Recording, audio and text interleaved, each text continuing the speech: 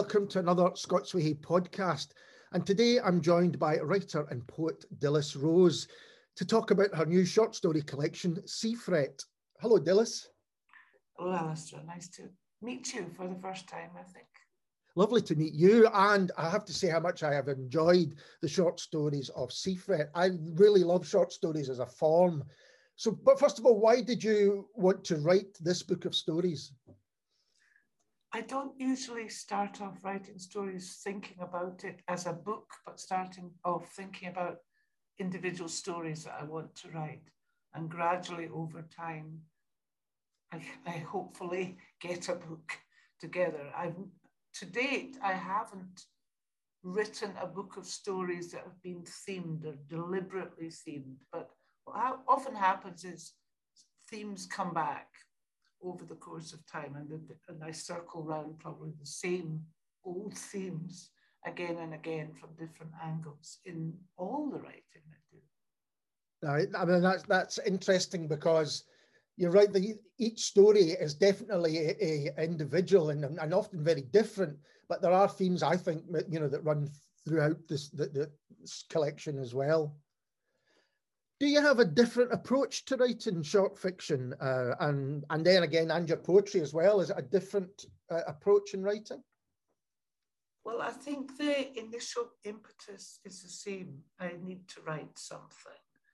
But when it comes to the difference between short stories and novel writing, there's one obvious difference, which is that in the short story, you don't necessarily have to deal with the passage of time.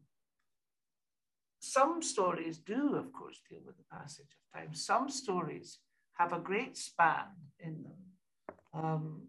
In fact, they might be seen as almost mini novels because of that, but other stories can focus on a single moment or a very short space of time.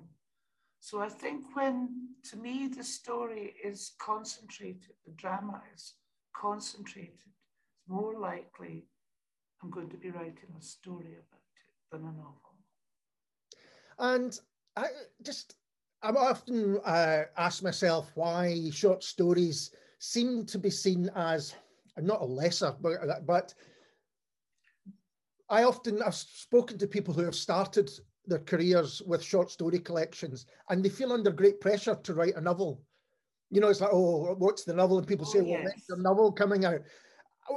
I think that's a shame because I think the short story as a form stands on its own right. I'm in entire agreement with you on that. And I held out for not writing a novel until I'd published 3 books of stories.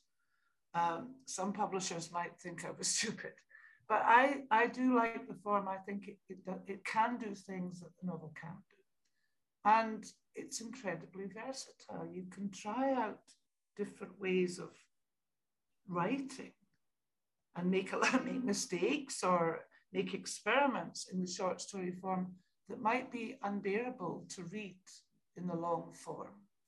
And the short story has always been, I think, better appreciated across the pond. The United States and Canada has always had much more in way of outlets for short stories and seems to have generally held it in a bit more respect. But oddly, just more recently, I've heard people saying that they like short stories, for example, to take traveling with them. Because I think it's perfect for bedtime reading as well, because you can hold a short story in your head. You can read it 15 minutes, 30 minutes. It has often a bigger world than the size of the work suggests as well. So I think it works an awful lot more on suggestion, on what's left out as much as what's put in. And I quite like the idea of not filling in all the gaps. I'm not overly keen on fiction which tries to answer all the questions that it sets up. I much prefer Chekhov's asking the right questions idea, usually. Yeah, I think that's really interesting. And I've got a question about just that to ask you later on. But that idea of almost a glimpse into someone's life is a really interesting one, you know, because you almost leave the reader wanting more. There's a few stories here where you think, I'd like to know more about, you know, these characters. Yes, I mean, the quote I'm thinking of, "A glimpse in passing," I think was from Raymond Carver about how he perceived the short story form.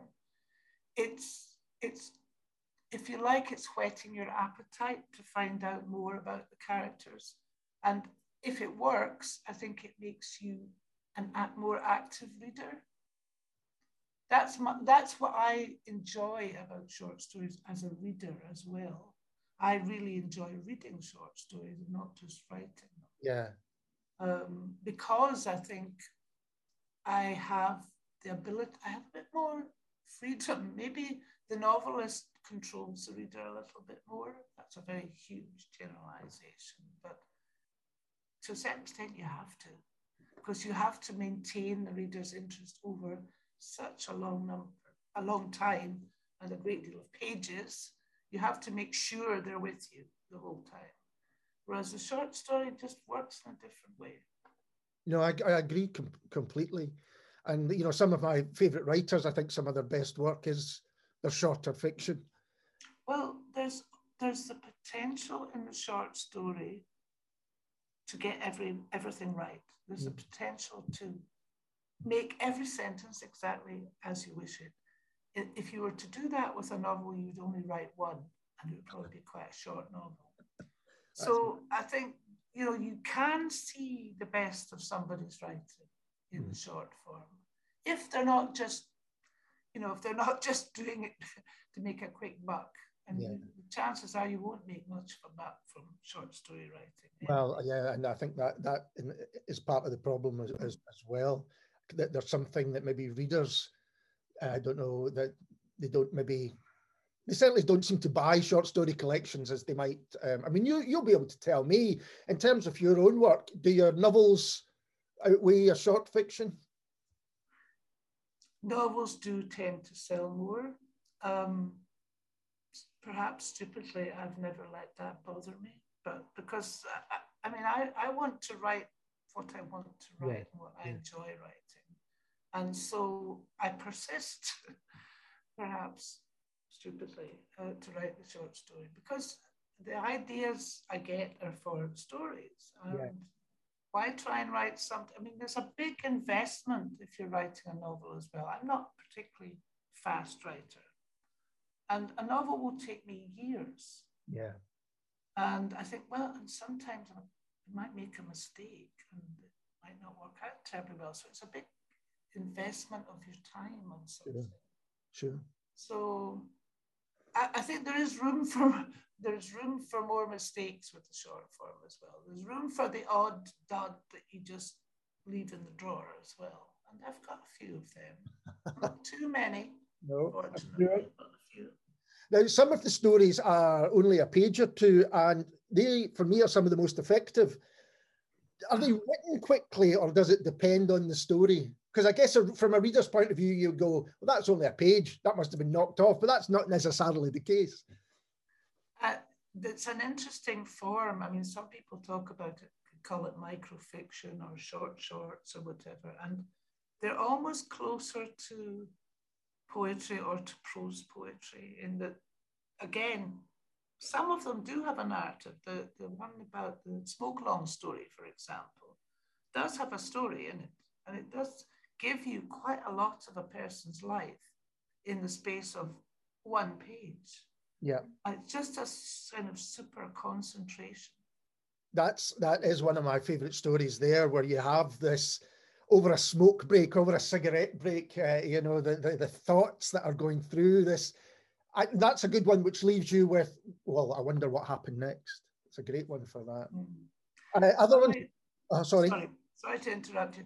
The reason I wrote that story was because I was doing a little bit, I used to teach the short form as well as short stories and novel writing at university level. And I did a little bit of research into it. And in China, they call it the Smoke Long story. Ah, right. In Japan, they call it in translation the palm of the hand story. But I as a smoker then, as a then smoker, Yeah. I thought this was such a great way to describe a story that can be read in the time it takes to smoke a cigarette. So I thought, in this case, the title came first. It doesn't often happen like that. So. And other ones which stood out to me was the kind of distinctly odd hairball. I mean, when you come up with an idea that's that kind of wacky, is that, you know, is it something that you embraced? You go, well, I don't know where that, or maybe you did know where that came from. I do know where that one came from. That one came from, I was working again in my job as a teacher, creative writing teacher. I was working with the illustration department with our students, and the member of staff, one member of staff in the art school at the time, got together with me, and we were talking about doing the same thing as we were asking our students to do, which is collaborative effort. And so he showed me one of his illustrations, which was of a house with a kind of thing that looked like a hairball to me coming out of it. And that's where the story came from. Oh, that's fantastic. I probably wouldn't have thought of it otherwise, but I don't think he even meant it to be a hairball. It's just that it was a kind of mass of giant scribbly stuff coming out of his house. Like a tumbleweed or something like that. It's such a strong image. And another one which over a couple of pages, perhaps less, that tells a story, is The Blue Beyond, the fish gutter. The fish gutter, yes, exactly.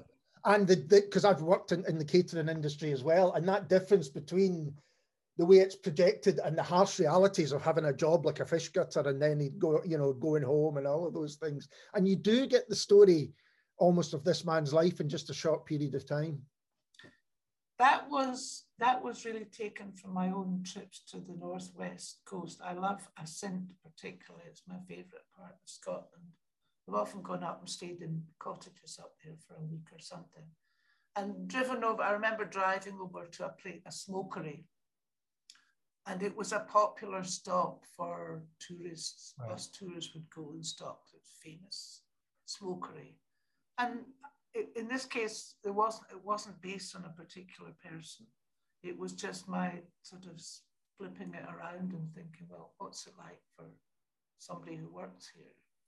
And then going from the what's it like to for somebody, anybody. And then I start to kind of, then the character starts to grow in the creation of the narrative. The character started to grow and he had a girlfriend and all the rest of it. And I think I tend to work that way where I don't really plan out what's going to happen.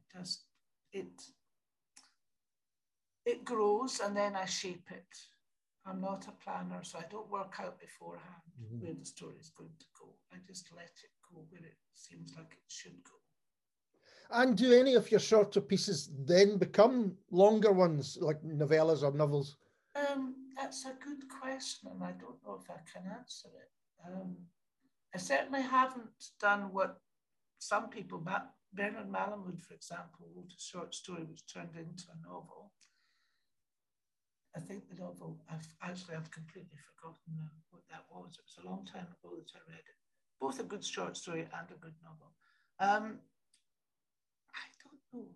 I don't think so, because I think the way I work, I've got a sense when I begin something, not what length it's going to be in terms of pages, but whether it's going to be this very concentrated piece or whether it's going to allow itself to sprawl.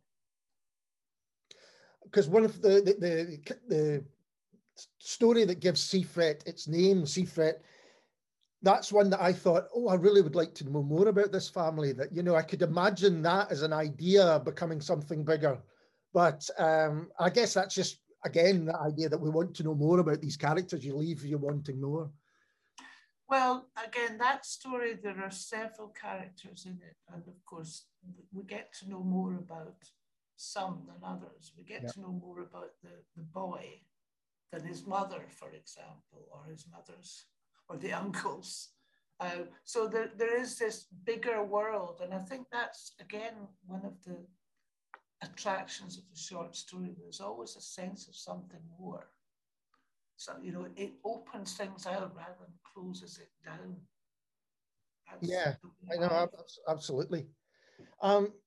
Just a question that's just occurred to me. How do you choose which title you're going to use for the book? You know, is it just, well, that's a really nice title for that story, and therefore I'm going to, you know, use it?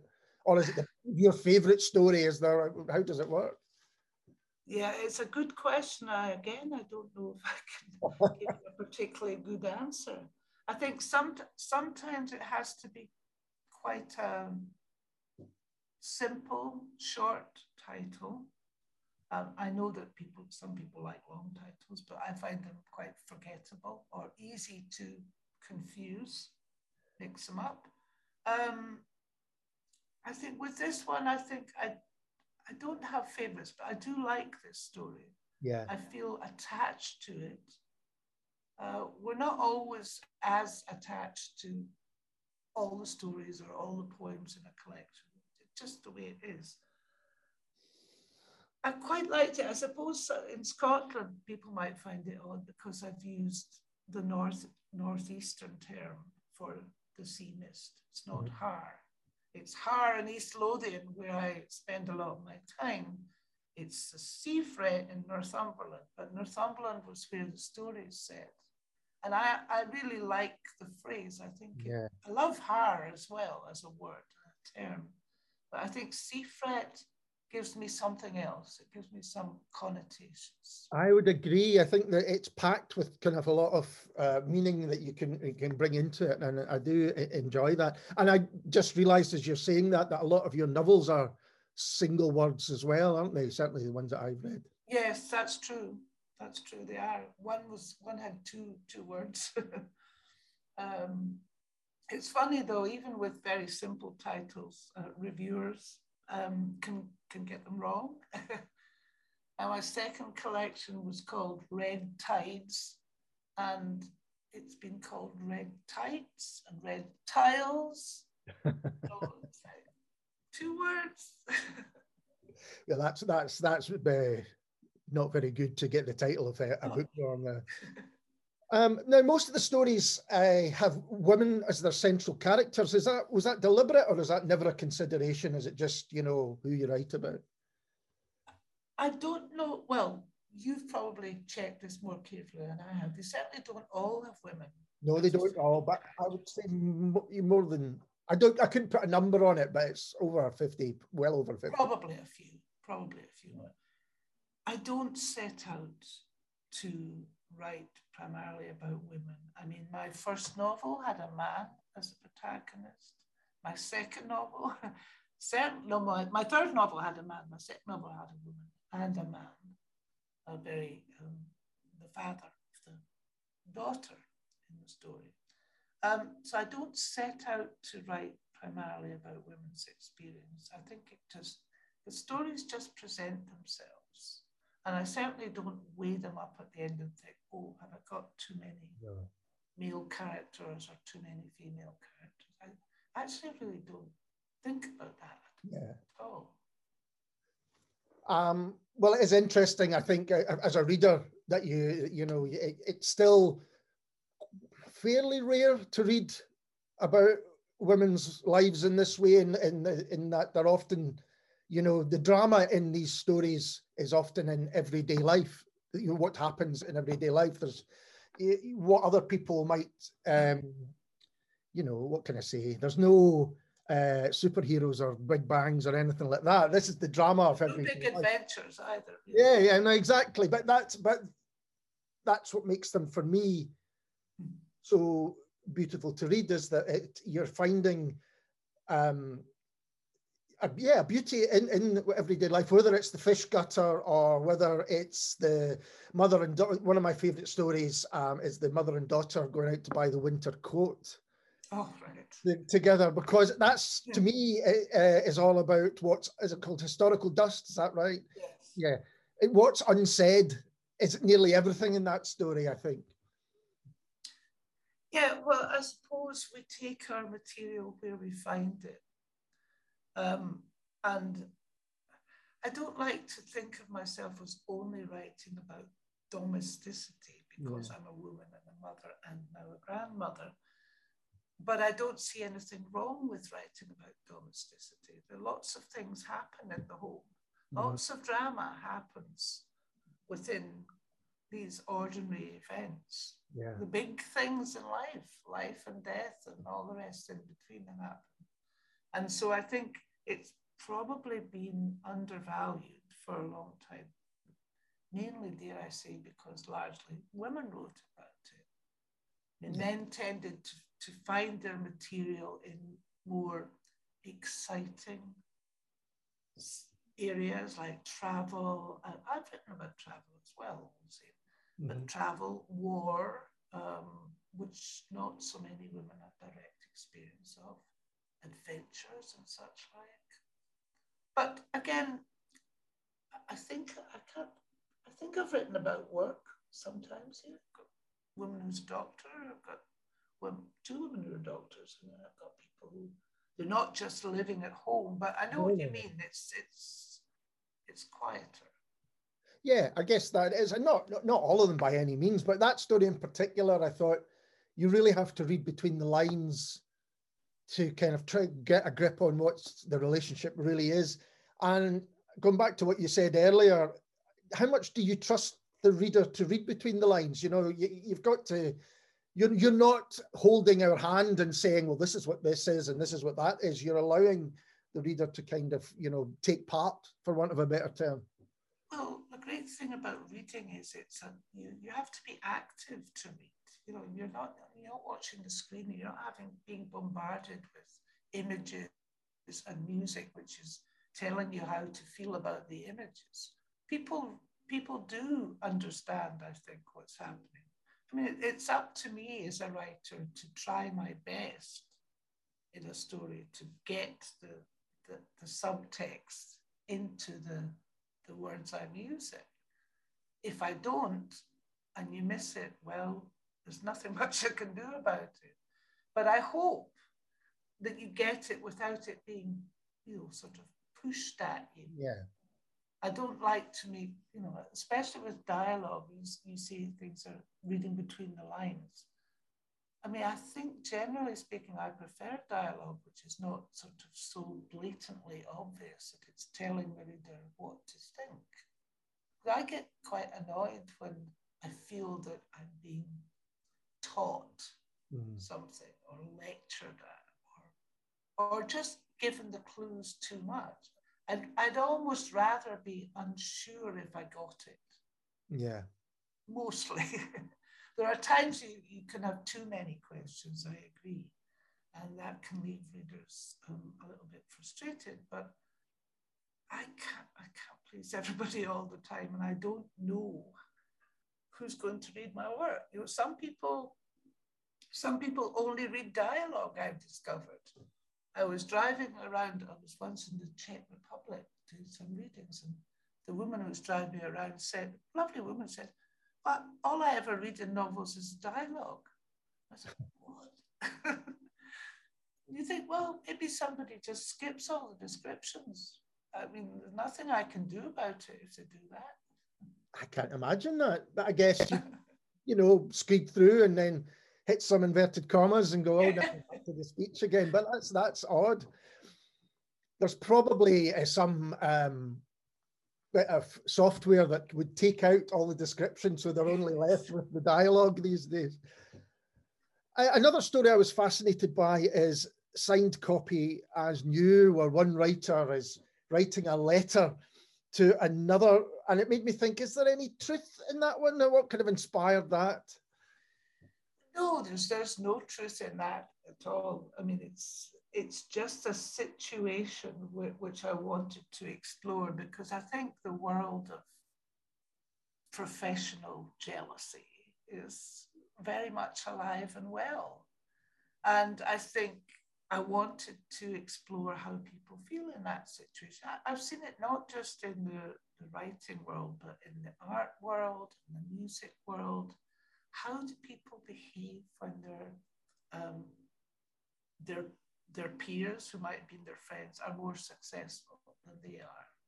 And it's just like any of the other stories. I get an idea, and it sort of doesn't go away until I write it down as a story. You said at the very beginning that the stories come and the poetry comes because you have to write. So that's a compulsion that you feel that, this isn't just a passing thought that it might be for other people. This is something I have to get down and share. Well, if I don't do something with it, it will just kind of niggle at me quite a lot. So it's not that I feel I absolutely have to or I will die, but it just irritates me. And I think that there's always a right time to start something and a wrong time to start something. I have started something too soon when the idea hasn't properly germinated. Sometimes a story is maybe based on something that I've seen or heard or experienced, and I want to write about it. And I started too soon, and it just doesn't quite work. I haven't found the core for it, or I haven't found the key to it. Maybe the key to it is better. And then there are other times where, and I try to avoid doing this, I've talked about the story to somebody. And essentially, I've just talked it out of my system. Ah, that's interesting. And it doesn't come alive anymore. So now I try to avoid talking about anything until I've written it. And you say that you've had stories which you think this doesn't work for this collection, or it maybe doesn't work now and it goes in a drawer. Did they ever come back out the drawer and be reignited? I have tried taking them out of the drawer and trying to revive them. But in, I think, every case, they've just stayed and gone back into the drawer or gone into the bucket. That's interesting. They stay there for a wee while. I mean, there's not a lot now, but right. The one thing I used to find, the problem is not finishing something and leaving it and then going back to it later because you've kind of gone off the boil with it, or I've forgotten why I ever wanted to write it in the first place. So that's a bad thing to do. Yeah. If I can get it to an end, even if it's a rough draft and it's messy, I can revisit it and work on it. But the worst thing, and I still do it after 40 odd years, I still let things go like that, which I really shouldn't do. That because you kind of, when you move on to the next thing, that becomes your focus. And yeah, or just because life takes over and you have to stop doing something and do something else. Say, all right, I haven't quite got there. I'll just have to put it aside for just now. And then, for whatever reason, you don't get back to it for a couple of months, 3 months, and then it's gone. So, and there's a dark side to some of these stories. Is that a fair assessment to say? Things such as Wolfskin and Arachne and Celeste. Are you drawn to darkness, so to speak, in inverted commas? Well, we need darkness to see the light and all that. We need the light to see the darkness. I'm drawn to all shades. Mm-hmm. But yeah, I'm Scottish. Yes. Darkness. We need to deal with darkness, don't we? Well, no, I think that's true. And in a lot of the great short stories, there is a kind of, there's certainly a darkness. There's almost a kind of mythical part to them as well. I'm thinking of something like Thrawn Janet, or those kind of stories from way back. Yeah. And it's interesting to read, you know, kind of modern, not modern versions, but modern dark tales, if you like, that way. I'm not personally drawn to writing in the Gothic style. Yeah. Well, somebody described my first novel as being Gothic. I didn't think it was Gothic, really. But I suppose it depends on how you interpret the word. But I find when I go back and look at what is called Gothic work, I find that it just seems almost slightly comical to me now. Partly because it's got this edifice around it of the creepy building and the grisly people and this sort of dark, nasty secret. But I'm still drawn to odd things, not necessarily the darkest, nastiest. No. I like a bit of light relief occasionally too. And I also think, yeah, I like dark humor more than I like just darkness. Yeah. And a lot of these are, you almost feel like you're observing these individuals as they go about their work or their day or whatever they're doing. And is that something you do yourself? Are you someone who observes people as they go? Is that part of being a writer? I'm a great eavesdropper. I do listen to people, although they don't talk nearly as much on buses as they used to. They're too busy on their phones now. Yeah. But yes, I observe. You have to look around you. I also do quite a lot of life drawing. So life drawing is a great way to observe movement of the body. But I'm not kind of going out in the street looking for characters. I'm not sitting in cafes thinking, oh, that she'd be interesting to put in a story. I really don't do that. Somebody might by chance cross my path and I think, that person's interesting. Well, that's interesting the way they're doing something. It can often be a really small detail about somebody that starts me off, rather than if you know too much about somebody, it can be harder to fictionalize them. Yeah. Whereas if you know just a little bit, you can use your imagination and build on that to get a character. That puts me in mind of the very first story in the collection, which is an encounter and transport and traveling with a stranger and all of those things. Is that something that you've encountered yourself? Yes, that story is loosely based on my own experience of traveling on a Greyhound bus. And the fact that I don't know what it is, but I often find that people talk to me quite a lot. I don't think I'm a terribly good listener or anything, but once I sometimes come away from a chance encounter with somebody thinking, that person has told me every job they've had and their whole family life, and they've asked next to nothing about me. They don't know who they've told this information to. And that's kind of where that idea came from. That's really interesting. I don't think I ever, maybe sometimes in the pub, but strangers unburdening themselves on me. Maybe that's their like. So what's next for you now that Seafret is out? Without you have to give me details on it, but are you already working on the next thing? I have just finished a collection of poems. It's under consideration at the moment. So I think I'm still kind of working on that book because you always want to add a few more new ones. And I'm still in the poetry mode. If and when that finally, or not finally, if and when that comes together, I have an idea for a longer piece of fiction, but I can't talk about it, or I won't talk about it. Won't talk about it. Well, that's absolutely I shouldn't talk about it now. And you mentioned you're going into poetry mode, and is it a kind of shift in that sense from writing fiction to poetry?